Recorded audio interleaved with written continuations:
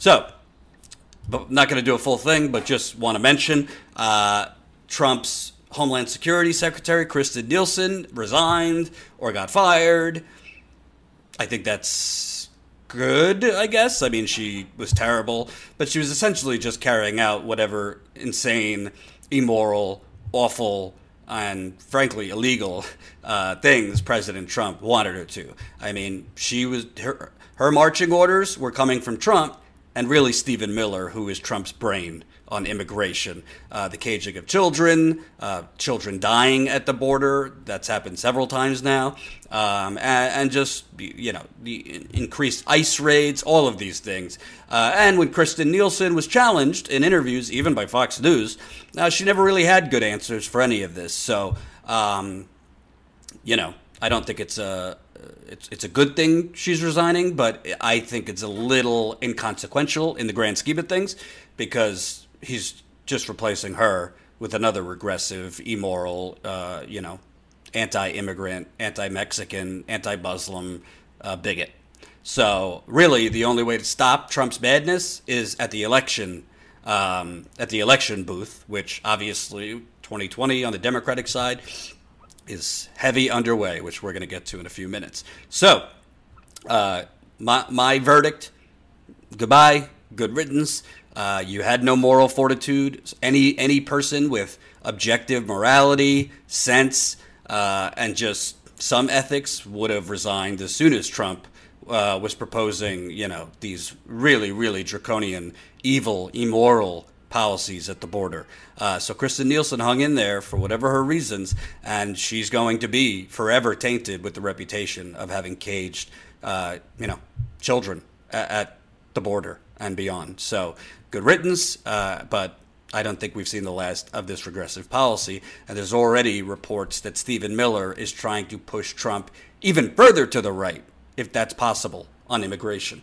And I think we're seeing from Trump, he is really doubling and tripling down, thinking that if he just doubles, triples down on the immigration, on the wall, on, you know, on the caravan, on, you know, they're flooding into the country, these refugees. Now he wants to get rid of the asylum system. If he just doubles and triples down on that, he'll have the same result he had in 2016, which is winning. I think his calculus is wrong, because a lot of his voters, particularly in the Midwest, weren't only voting for him because of anti-immigrant fervor. They were voting for him because they connected that anti-immigrant thing, and they were anti-immigrant because they felt that the immigrants are the reason that their plants are closing down and their jobs are getting offshored to cheaper labor and these kinds of things. If you read the exit polls, I did, it wasn't Russia or Vladimir Putin that elected Donald Trump in Wisconsin, Michigan, Ohio, Pennsylvania. It was trade and immigration. Well, those plants, they're not reopening. In fact, a lot of those plants in those states that Trump won are closing, as we showed you when we covered General Motors laying off 15,000 of its workers in Detroit and other states. So I think that Trump doubling, tripling down, yeah, he's going to hit those little happy buttons for his older racist voters, but the voters that went for him and were thinking in terms of, you know, being anti-immigration or we need a wall and all those things, a big reason they were thinking that way was because he sold them on the connection to jobs and these plant closures and, you know, cheaper labor from other countries. To a certain extent, that's true.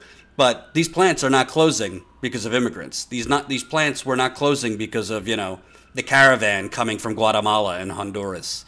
So I think Trump's going to have a big problem with that. I also think he's going to have a big problem if Bernie Sanders is the nominee, because Bernie Sanders is very attractive to those same people in Wisconsin, Pennsylvania, Ohio, and Michigan who might have been receptive to Trump's message on the plants closing down and NAFTA and I'm going to bring the jobs back, and who also have been kind of conned into thinking immigration is partly the reason. I think that Bernie has a message that will actually make them realize, no, it's not immigrants who did this. It's Bill Clinton who did this to you. It's Hillary Clinton who did this to you. It's the Democrat and Republican Party that did this to you. It's the banks and the special interests who wrote NAFTA and deals like that. It's the real estate developers who bought off the politicians who swooped in to basically for economic development purposes, which really economic development and gentrification is code for get the poor people out, get the black people out, let's bulldoze, working class communities and build high-rise luxury apartments and condos and, shopping districts and restaurants and all these things and displace working people. So the bottom line is, I think Trump doubling and tripling down and banking on his base being big enough to reelect him, wrong calculation. But we'll see. But on Kristen Nielsen, what can you say? Reprehensible.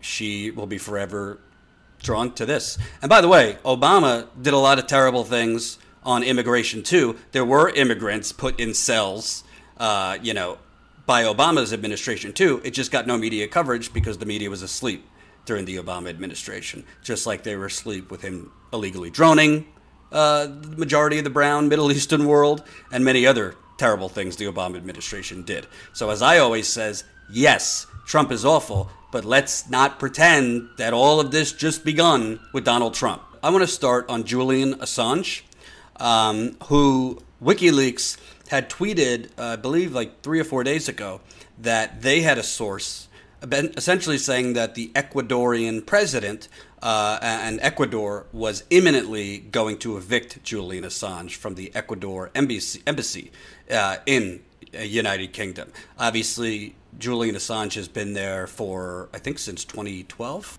Basically, it has become more and more and more and more and more and more a clear case of torture, what they're doing to Julian Assange. Torture is not just waterboarding. Torture is not just, the grisly things we've seen at Abu Ghraib, and CIA black sites around the world.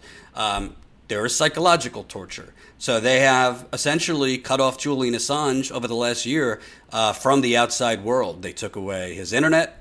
They took away phone privileges. They have basically taken out outside world. He has not left the embassy. He used to be able to go outside on the balcony. He is not able to do that. And there's many reports that his health has deteriorated, his physical health. Obviously, his mental health. Can you imagine being locked up in a small, I think it's like a 1-floor flat in an embassy, 2012? So you're talking, that's 7 years. 7 years. And this is a man who obviously hit one of his biggest sources of mental stimulation, intellectual, presence is the internet. And researching and those kinds of things. Well, he's been cut off from that. So essentially what you have here, and I think people are almost like the discussion on why is Julian Assange even forced to be in this embassy has been lost. Because the mainstream corporate media who used to love Julian Assange, the New York Times was happy to cover and work with WikiLeaks in some cases to release damaging but truthful. WikiLeaks has a 100% accuracy record. Leaks that were very important for the public's right to know. WikiLeaks has released many, many, many times, information on war crimes by the United States and other countries, secret military programs by the United States and other countries. Obviously, the Democrats were very, very fine. They were very happy with leaks many years ago that made the Republicans look bad, and vice versa. But Julian Assange, and I want to remind you of why is he even in this embassy. A lot of you know, but some of you don't. So this is from The Guardian. And again, I'm covering this first because, according to WikiLeaks, they have intel that the Ecuador is trying to evict him, which would lead to him most likely being extradited to the United States, where he would basically get a show trial and be found guilty of probably treason or espionage or whatever they would find him guilty of, and probably get the death penalty, if you ask me. So Rumors are rife that Julian Assange will soon be released from the Ecuadorian embassy in London after the organization he founded, WikiLeaks, suggested his exit was imminent. WikiLeaks tweeted that a high-level source within the Ecuadorian state told it Assange would be expelled from the embassy within hours, but a senior Ecuadorian official said no decision has been made to remove him from the building. Why is he there? In August 2010, an arrest warrant was issued for Assange for two separate allegations, one of rape and one of molestation, after he visited Sweden from a speaking trip. He was questioned by police in Stockholm and denied the allegations. Assange revealed his fears that if he were extradited to Sweden, he would then be extradited again to the U.S. to face charges over WikiLeaks publications of secret U.S. government files. After an internal arrest warrant was issued by Swedish police through Interpol, Assange presented himself to the Metropolitan Police in December 2010 and appeared at an extradition hearing where he was granted bail. Following a couple years of legal battles, UK courts ruled Assange should be extradited to Sweden, and the WikiLeaks founder entered the Ecuadorian embassy in August 2016 seeking political asylum, which was granted.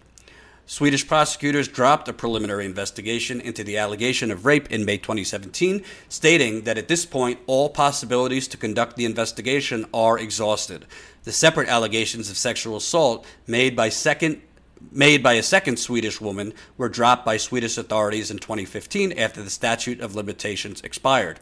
Why doesn't he just leave the embassy?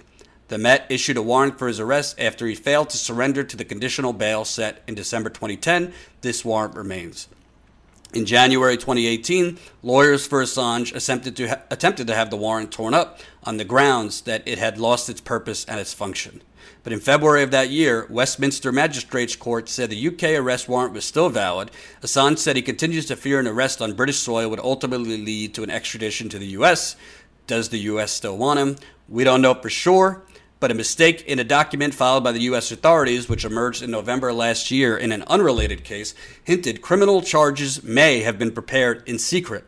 The text of the court filing, which relates to a completely separate case, includes two mentions of someone called Assange, including a suggestion that the documentation in the case, quote, would need to remain sealed until Assange is arrested in connection with the charges. In January, lawyers for Assange said they are taking action aimed at making Donald Trump's administration reveal charges secretly filed against the WikiLeaks founder. So essentially, the origin of him being in that embassy was related to charges in Sweden over assault and molestation that were dropped. He obviously has denied these charges. I believe, correct me if I'm wrong, but I believe the women that came out against him kind of backpedaled a little bit on that. So essentially, Assange has been holed up in an embassy for 6-7 years because there's a warrant out for him not meeting conditional bail? What? This is obviously not the reason he's being holed up. I mean, that's like, there's always like a cover story why somebody is being targeted. And, oh, no, he just, it's the conditional bail. That's why there's a warrant out for him. Sweden dropped the charges that were originally the reason he asked for asylum, because he didn't want to be extradited to Sweden, because he knew if he was extradited to Sweden, he'd be extradited to the U.S. And look at the global geopolitical scene here. The United States is a very, very intimidating imperialist force. So if the United States wants Julian Assange, Sweden, who, like many other countries, wants to be in good stead and be a good boys and girls to the United States, would hand him over. It's probable that the UK would too. And the United States under Barack Obama, who, by the way, Trump is continuing with it, but Barack Obama's administration was the worst, the most unprecedented in American history in terms of going after whistleblowers. The only problem was, eventually, his Department of Justice said, the things that you want to do, which included going after Assange and WikiLeaks, they won't hold up in a court of law because there are protections for whistleblowers legally as part of freedom of speech, freedom of the press. And, many years ago, these same people, particularly these Hillbots and these Hillary Clinton, neoliberal Democratic Party lifers who now suddenly hate Julian Assange, hate WikiLeaks, think they're enemies of the state, think they're working with Putin. Now, many years ago, they were pro-WikiLeaks. Indeed. And the Secretary of State, by the way, remember Hillary Clinton, she said it was a joke. But she had openly, kind of said, why don't we just take him out? This was her as Secretary of State. And that was leaked. And then she said, I was just joking. So what I think is super, super important here for you to know.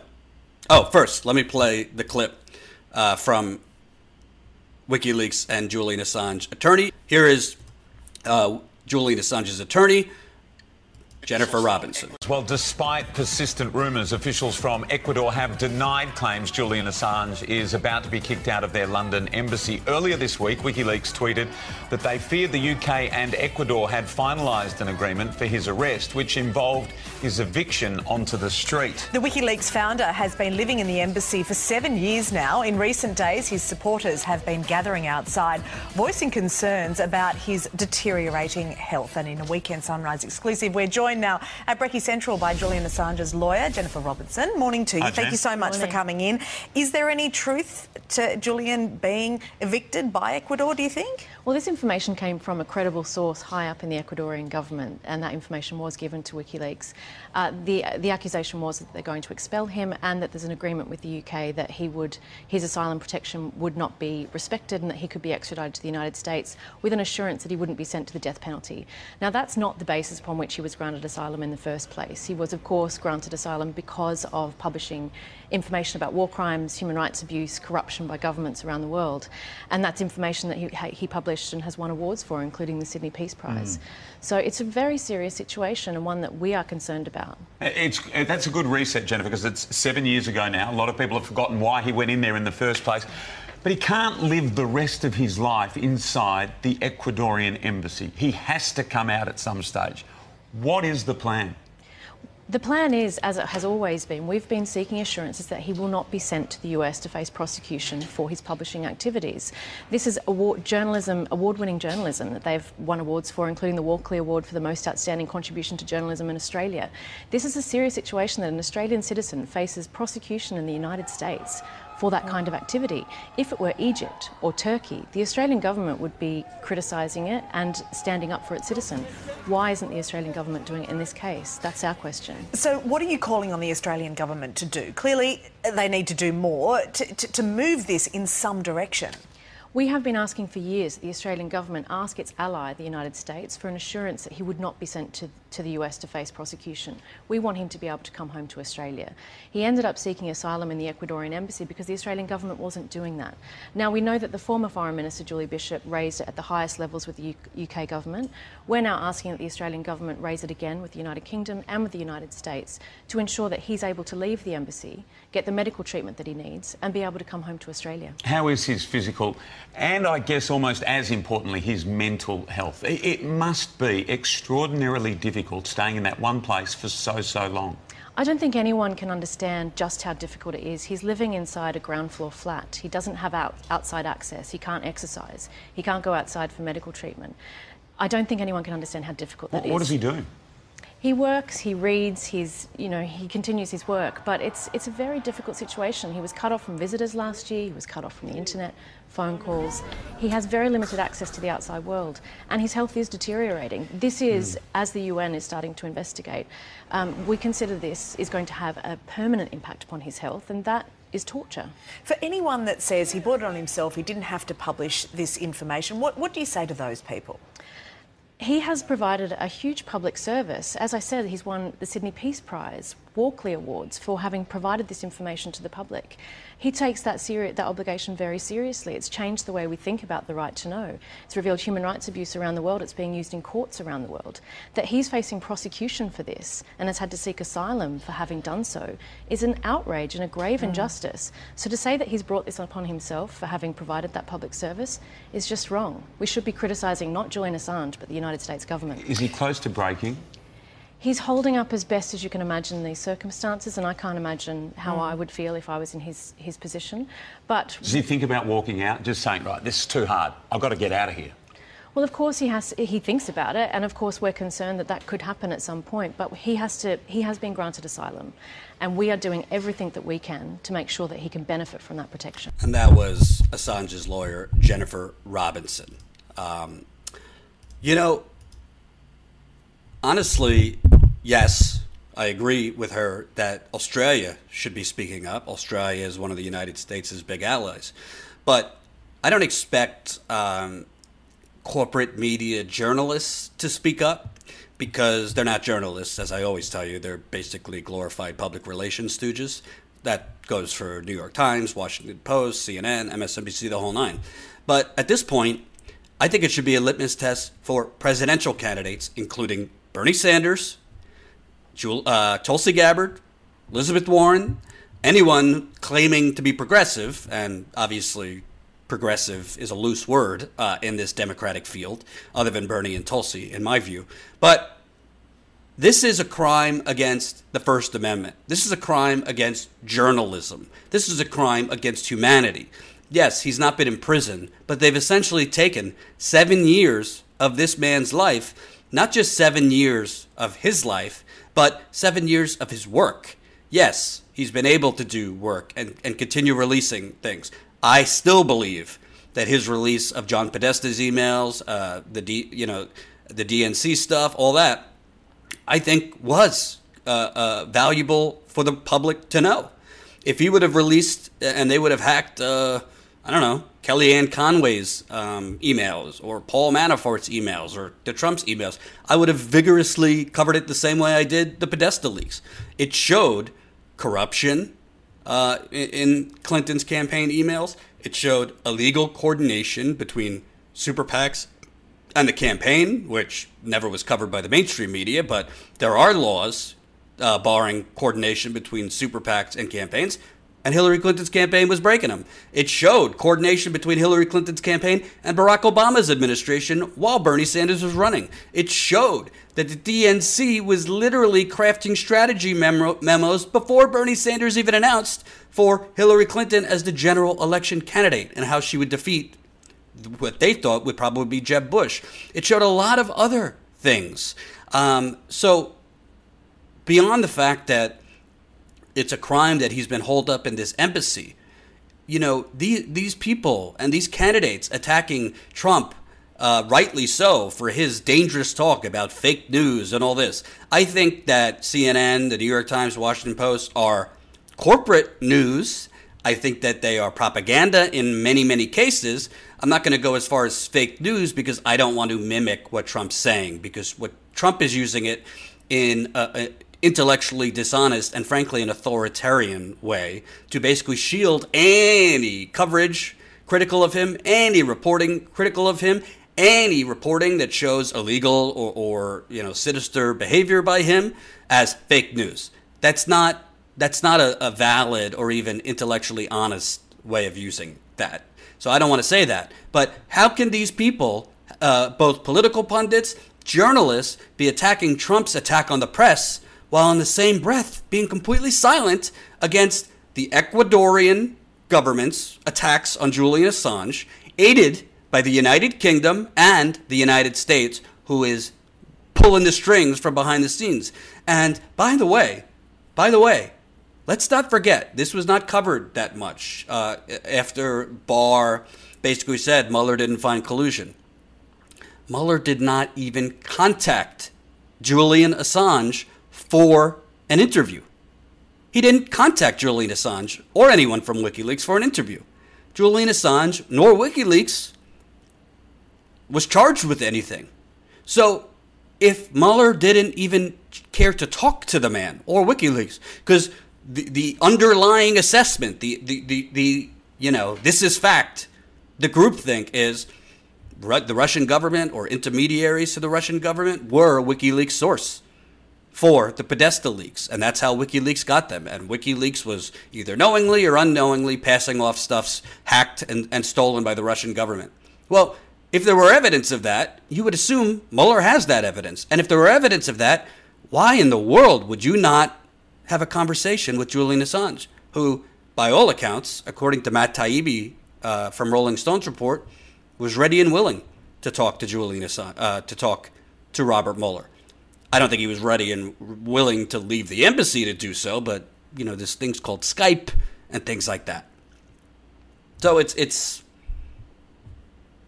what exactly, to be clear, what exactly, if you did not even think it was important enough or helpful to your case enough to speak with Julian Assange and WikiLeaks, how exactly does it stand up that the Russian government was their source and that the Russian government passed off these emails to Julian Assange? You would think that if Julian Assange and WikiLeaks was knowingly taking information from the Russian government, that you would at least demand to speak with him. Mueller tried very hard to speak with President Trump. So no indictment of WikiLeaks or Assange, and they didn't speak with the man. When something doesn't make sense, there's usually a reason it doesn't make sense. You would have to believe that Mueller knew there was no firm evidence and nothing that he could prosecute Julian Assange or WikiLeaks on. But this has never been covered. Oh boy, Democratic Party, they're at war. They're at war with progressives, with anyone really that is saying, no, same old, ain't gonna do. And President Obama now jumping on board, former President Barack Obama, I should say, jumping on board with this. Let's see what the president had to say about the, what did he call it? The Progressive Firing Squad, he called it. That is now creating too rigid of a political system where, this is very dangerous to the neoliberal order. And this is the guy who ran as a progressive, mind you. Here we go. What we worry about sometimes is a certain kind of rigidity where we say, I'm sorry, this is how it's going to be. And then we start sometimes creating what's called a circular firing squad. You start shooting at your allies because one of them is straying from purity on the issues. Of whom does he speak? Only Barack Obama knows of whom he speaks. Oh, Barack.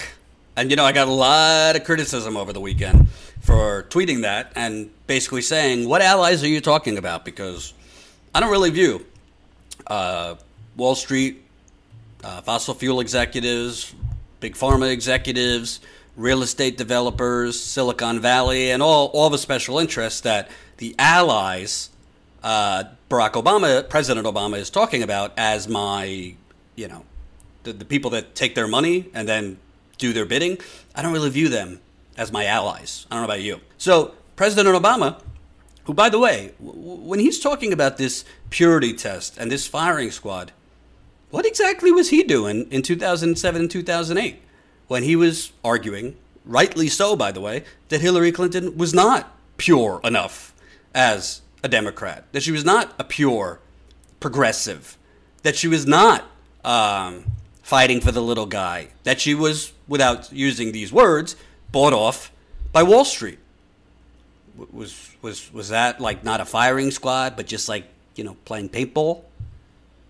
I mean, Obama, in a different way, I'm not equating Obama to Trump, but Obama hoodwinked people just like Trump did. Only, Obama hoodwinked people to think he was progressive, and Trump Trump also hoodwinked people into thinking he was progressive. But Obama primaried Congressman Bobby Rush in, I believe, 2000. I don't know if he was a congressman or a senator, I forget, in Illinois. Obama primaried the Clinton political machine. Remember, 2008, it was Hillary's turn.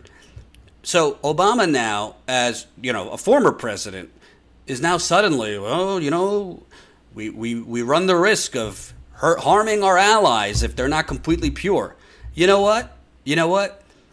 I think we've harmed our real allies, which are working people, by not demanding some purity. Because when they use the word purity, let me explain what purity actually means. Integrity. When I ask for purity, I just want politicians that are, have some integrity, that say what they mean, that will follow up on their pledges. Bernie Sanders, I don't agree with Bernie Sanders on every single issue. I think Bernie Sanders has fomented a lot of this Russia hysteria, to tell you the truth. I don't love his stance on Russia. I think on foreign policy, he could be stronger. I think Tulsi Gabbard is more to the left on foreign policy than Bernie Sanders. There's some issues that I don't think he's been completely the strongest on. So, but that doesn't mean that I don't personally like Bernie Sanders because he doesn't agree with me on every single thing. I don't think most progressives demand you must fill every single box of mine. We demand that you have integrity, that you are actually serving us, not the special interest, because you cannot serve us while taking money from the very special interests that are oppressing us. And when I say us, I'm talking as a white, semi-privileged man. I'm not a black person that has been way worse affected by global imperialism and the United Corporations of America, or a poor white working person. There's a lot of people watching that have had it worse than I have. I grew up in a straight middle class family. I've had struggles, but not anywhere near the people that I have met and covered have. So, I think Barack Obama basically, maybe somewhere along the line when he was a community organizer, was progressive. But the minute you start taking meetings with Wall Street, Goldman Sachs, and by the way, Barack Obama, his poll numbers, if you look in 2007 and 2008, he was far behind Hillary Clinton. It was when Barack Obama started doing auditions for Wall Street in behind closed door meetings and basically singing the tune for Wall Street that he'd be for them. And Wall Street executives kind of put out an hypothesis back then to candidate Obama. What if, there was a recession, they called it.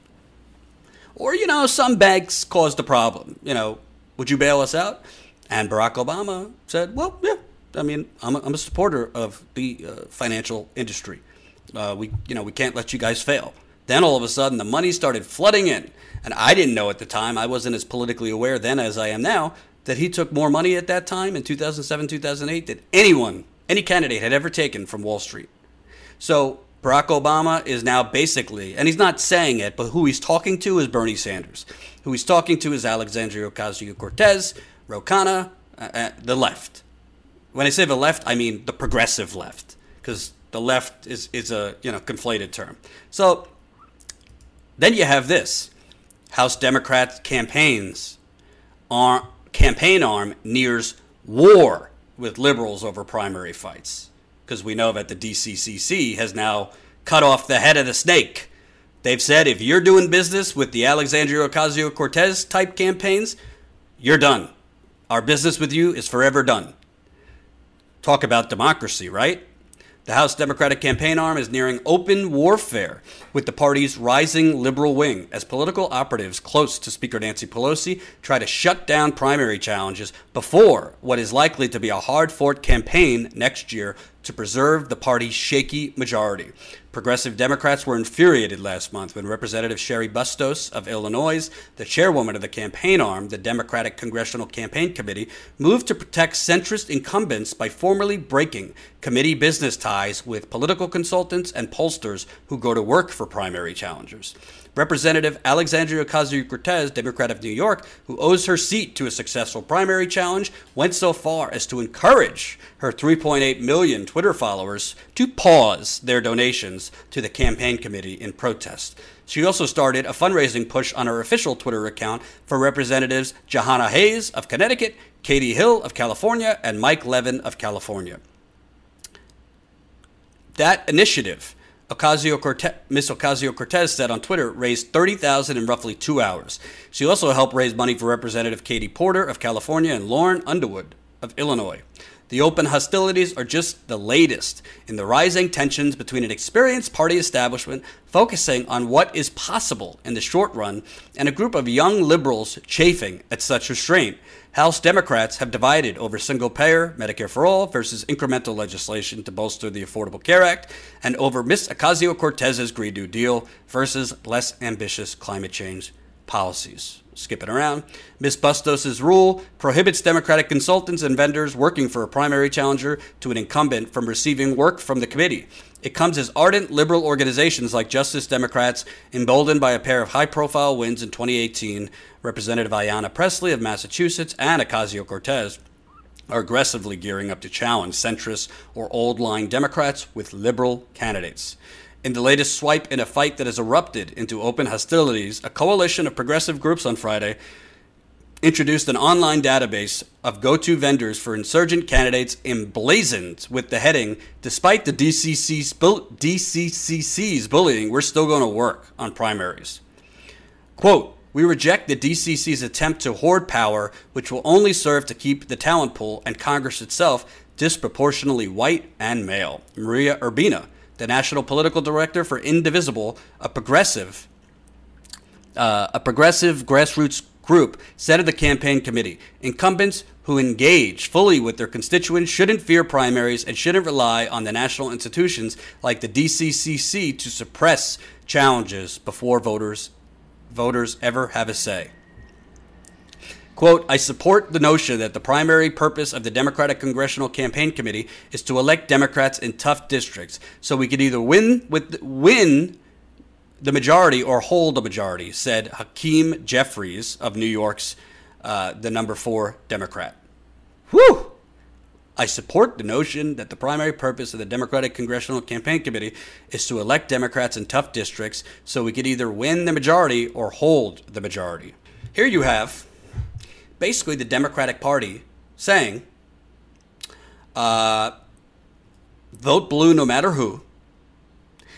If you dare challenge our allies, as Barack Obama calls them, i.e. incumbents, many of whom who've been in there for 2-3 terms, most of whom take the very money that the progressive populist explosion happening right now is against.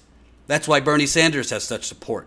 That's why Ocasio-Cortez had such support. They don't take that money. By the way, Bernie Sanders has raised more money than any other candidate. Average dollar donation, $20. $20. And he's raised, it's more now, $18.2 million in the first 41 days of his campaign. So the Democratic Party is essentially saying, we don't care about your exploding progressive movement. We don't care what the polls say on the Green New Deal, on Medicare for All, on free public college, on ending private prisons, ending wars. Could go on. We don't care. We care about electoral victories, even though the very strategy that we're embracing now of just, stick with the same crony Democrats has lost over 1,000 seats in 10 years. The only reason that the Democratic Party was able to retake the House wasn't because people are just suddenly embracing, neoliberal centrism. A, you had a wildly unpopular president in Donald Trump. B, just look at the map. You had a ton, way more female candidates, and many ran on progressive policies. But the main reason was Trump. It wasn't because people are just loving, neoliberalism all of a sudden. And by the way, the demographic that voted most in the midterms that favored the Democrats were the same people that helped elect Trump. Those suburban moms, those suburban women who now have turned against Trump in large numbers. So the Democratic Party is basically saying, we don't care about the working people. We don't care about millennials. We don't care about older progressives. We don't care what you have to say. Fall the fuck in line. And I just got demonetized to make the point. Can't curse on YouTube. You get demonetized. So leave a super chat if you can. to the point now that you're basically, you're rigging the rules. You're trying to rig the rules by saying, no, you can't work. If you're a digital consulting firm, or you're a fundraising firm, or you're a social media firm, or fill in the types of companies that work with candidates, you can't work with a challenger. Even if the challenger, let's say the challenger was a veteran. Let's say the challenger is a nurse. Let's say the challenger is a teacher. Because those radical progressives want healthcare for all. We don't support that. Those radical progressives are fighting for the environment that's literally up in flames in many places. Not only is this a terrible, terrible, terrible on the merits strategy by the Democratic Party, the optics. When you're trying to say Trump is the most corrupt president of all time, when you're trying to say Trump is basically, an oligarch and a plutocrat and hoodwinked America, while you on your side are basically saying no money. You cannot give your money to anyone challenging the democratic corporate neoliberal order. That is why Trump won in the first place, because the opposition to Trump was a corporate consultant clad, poll driven. Everything out of her mouth came from polls and consultants. Robot. And by the way, this rule would not only basically take Alexandria Ocasio-Cortez's campaign out by the knees, could have taken Barack Obama's campaign out by the knees if you broadened it out to presidential politics, because they could do that too down the road and say any primary, let's say, let's say there was a President Kamala Harris and you had a challenge to her. Let's say, Tulsi Gabbard, Alexandria Ocasio-Cortez. What's next? You're going to say any vendors that work for the primary challenger to the Democratic corporate president? The Democratic Party, they see where the winds are going, but they don't care where the winds are going, because they would rather lose while still taking the money than win with integrity. Because you can't teach old dogs new tricks, right? So Nancy Pelosi, she don't want to run on small dollar donations. The Sherry Bustoses of the world, the Steny Hoyers, the Dick Durbins, they don't want to change the program and suddenly be like progressive and be championing policies that the majority support, because then they would have to basically have, a long string of breakups with the very special interests that have bought them full body for years, for decades. And they're not programmed to actually run on populism. They're not programmed to actually run on a small dollar engine. They don't see its validity, they don't see its effectiveness, and they don't see that this is actually the way to win. Let me tell you something. If the election were held today and the Democratic Party rigged it and it was Joe Biden, Trump would win re-election. Same goes for Kamala Harris. Same goes for Amy Klobuchar, Kirsten Gillibrand, Cory Booker, and Beto. I stand on trees, I stand on bars, I stand on your head without any policy. O'Rourke. I don't know if you saw pictures out there that he was in Iowa to a pretty small crowd standing on a broken tree top or a tree stump. As the DCCC works to basically block out the Ocasio-Cortezes of the world, they're still raking in the corporate lobbyist money. This is from Sludge. Corporate lobbyists are raising an increasing amount of money for the Democratic Congressional Campaign Committee at a time when the House Democratic's campaign arm is taking fire from the left for its efforts to freeze out primary challengers. Progressives have roundly criticized the DCCC for its plans to not conduct business with political vendors that work for candidates who plan to challenge incumbent Democrats. Representative Ro Khanna said the new policy could have prevented him from winning his congressional seat. Freshman Alexandria Ocasio-Cortez said the DCCC's vendor policy would empower lobbyists because voters will have one less avenue to pursue change. The DCCC raised nearly $19 million in the first 2 months of this year, more money than it had raised by this point last election cycle, and the committee is relying more heavily on corporate lobbyists to collect checks. Lobbyists whose clients include healthcare, oil and gas, and coal interests raised almost $440,000 for the DCCC in January and February. The FEC records show many of their clients oppose progressive priorities like a Medicare for all healthcare system, a Green New Deal to mitigate climate change. I do not take money from corporations, PACs, or lobbyists, Khanna said in an email. The DCCC should not either. DCCC spokesperson did not respond to questions, of course. So these must be the allies former President Barack Obama is talking about.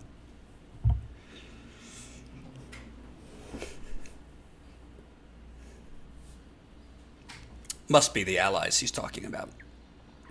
We don't want a firing squad on the candidates and the DCCC, our allies, making love to fossil fuel companies and pharmaceutical companies and real estate developers and Wall Street.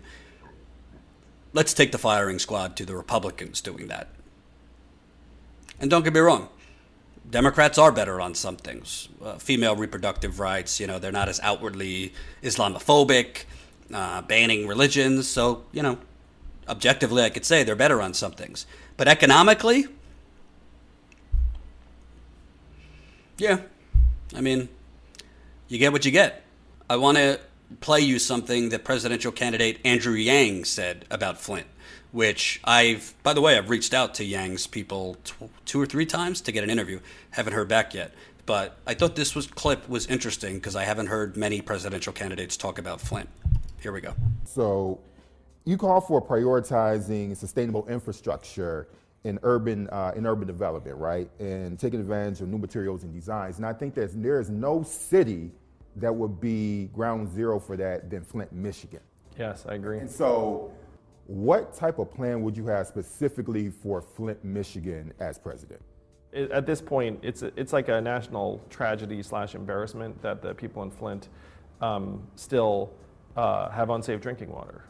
And the problem is that the United States of America has gotten really bad at building and rebuilding, where what's happened is you have this very old set of pipes that have then contaminated the drinking water for this population, and all of these families and children are suffering as a result. The problem is that those resources would theoretically come from the state of Michigan, and Michigan does not have the resources to say, look, we need to just redo this. Like what they did is they tried to save a few bucks here and there, and then it ended up, and then they tried to sort of hand wave away the fact that this contamination was happening. So I will vow as president, we're going to make the drinking water in Flint crystal safe as can be, and whatever that takes. And if that takes federal money going in and just tearing out all of those pipes and rebuilding them from ground zero, then that's what we're going to do.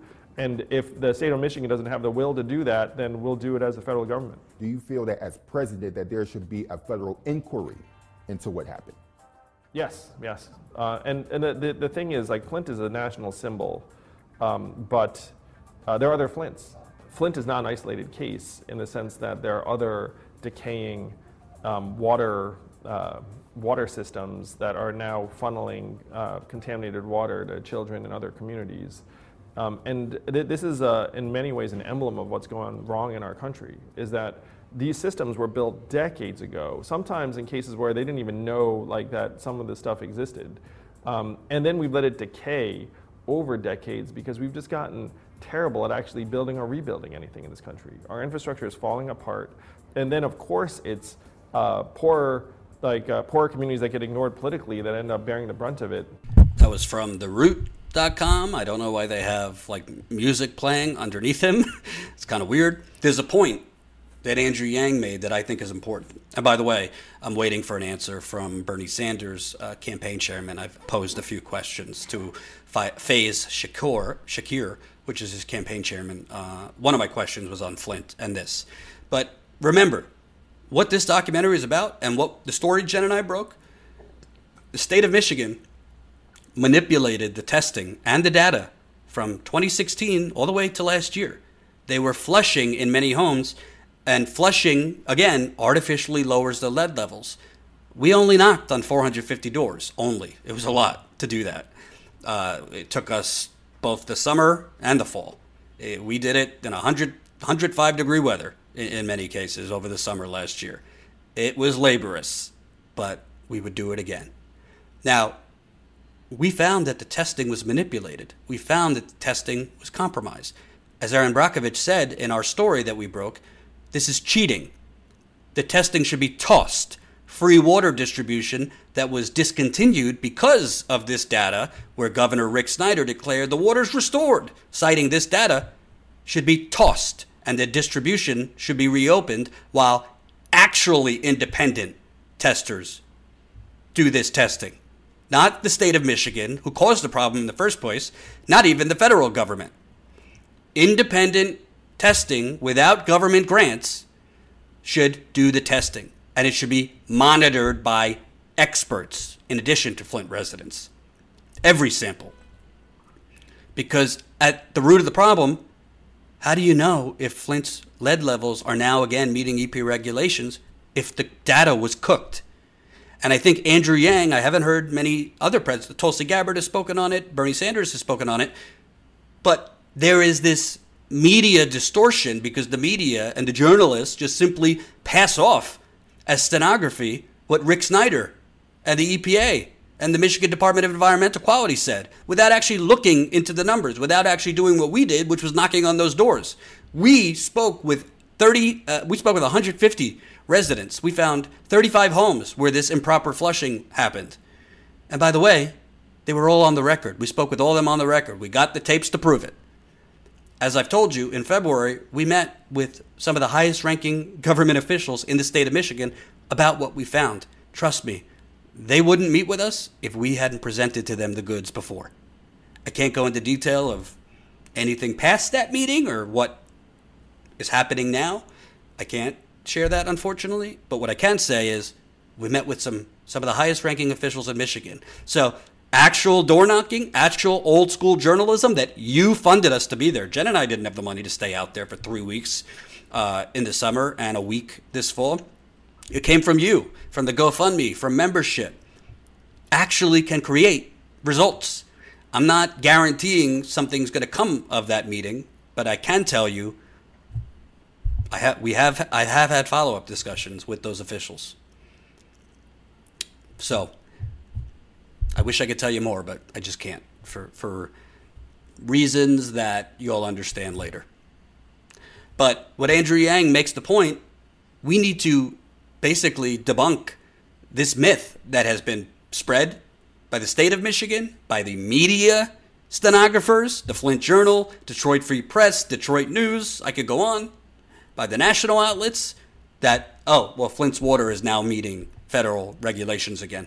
The testing data was compromised. This is not a conspiracy theory. You're going to see in this documentary the testing data was manipulated because either dozens of residents imagined ghosts from the state of Michigan entering their home and running their water before testing for them. And in a lot of cases, too, the state of Michigan didn't do it, but officials verbally gave the residents the instructions, run your water before testing, which is against the EPA's lead and copper rule. And these were all residents that were on the official state testing program. It was called the Sentinel testing program. This is the focus group that Governor Snyder and the state of Michigan used to say they continued to test these homes, and now Flint's lead levels are back under EPA regulations, so we could start taking away resources. And why this is important? It ain't just about Flint. As Andrew Yang talked about, this is happening in other cities. EPA and state environmental agencies are known to doctor and manipulate testing numbers to game the system. Michigan, the city of Flint and Michigan Department of Environmental Quality for a long time were pre-flushing before taking samples. Pre-flushing is when you run the water the night before the morning test, which cleans out potentially high levels of lead, so you get a false lower number. What we found was actually worse than pre-flushing. We found flushing. Pre-flushing is when you do it the night before the morning test. Flushing is when you do it right before the test, day of. Pre-flushing, although frowned upon by the EPA, is not explicitly prohibited. It's not banned. flushing is. You cannot flush a sample before you cannot if you're sampling for the EPA's lead and copper rule, if you're collecting samples to meet EPA regulations for a city or a municipality, you cannot run the water right before testing. It is against the EPA's lead and copper rule. Shamefully, as you'll find out in this documentary, the EPA is helping to cover up what? The Michigan Department of Environmental Quality. But at the root of all this, children and adults might still be drinking contaminated water. And there's more than just lead. There's bacteria issues, there's PFAS, PFAS, that is now a concern all around the country. Cancer-causing chemicals made in the manufacturing of Teflon. They've been found in North Carolina and the Ohio River Valley and many other places, including Michigan. They were found in other parts of Michigan last year. And those parts were middle-class white people. So Governor Snyder, was he pretty quick to respond to that. Flint took 18 months for them to admit there was an issue. Is there a difference between Flint and those white areas?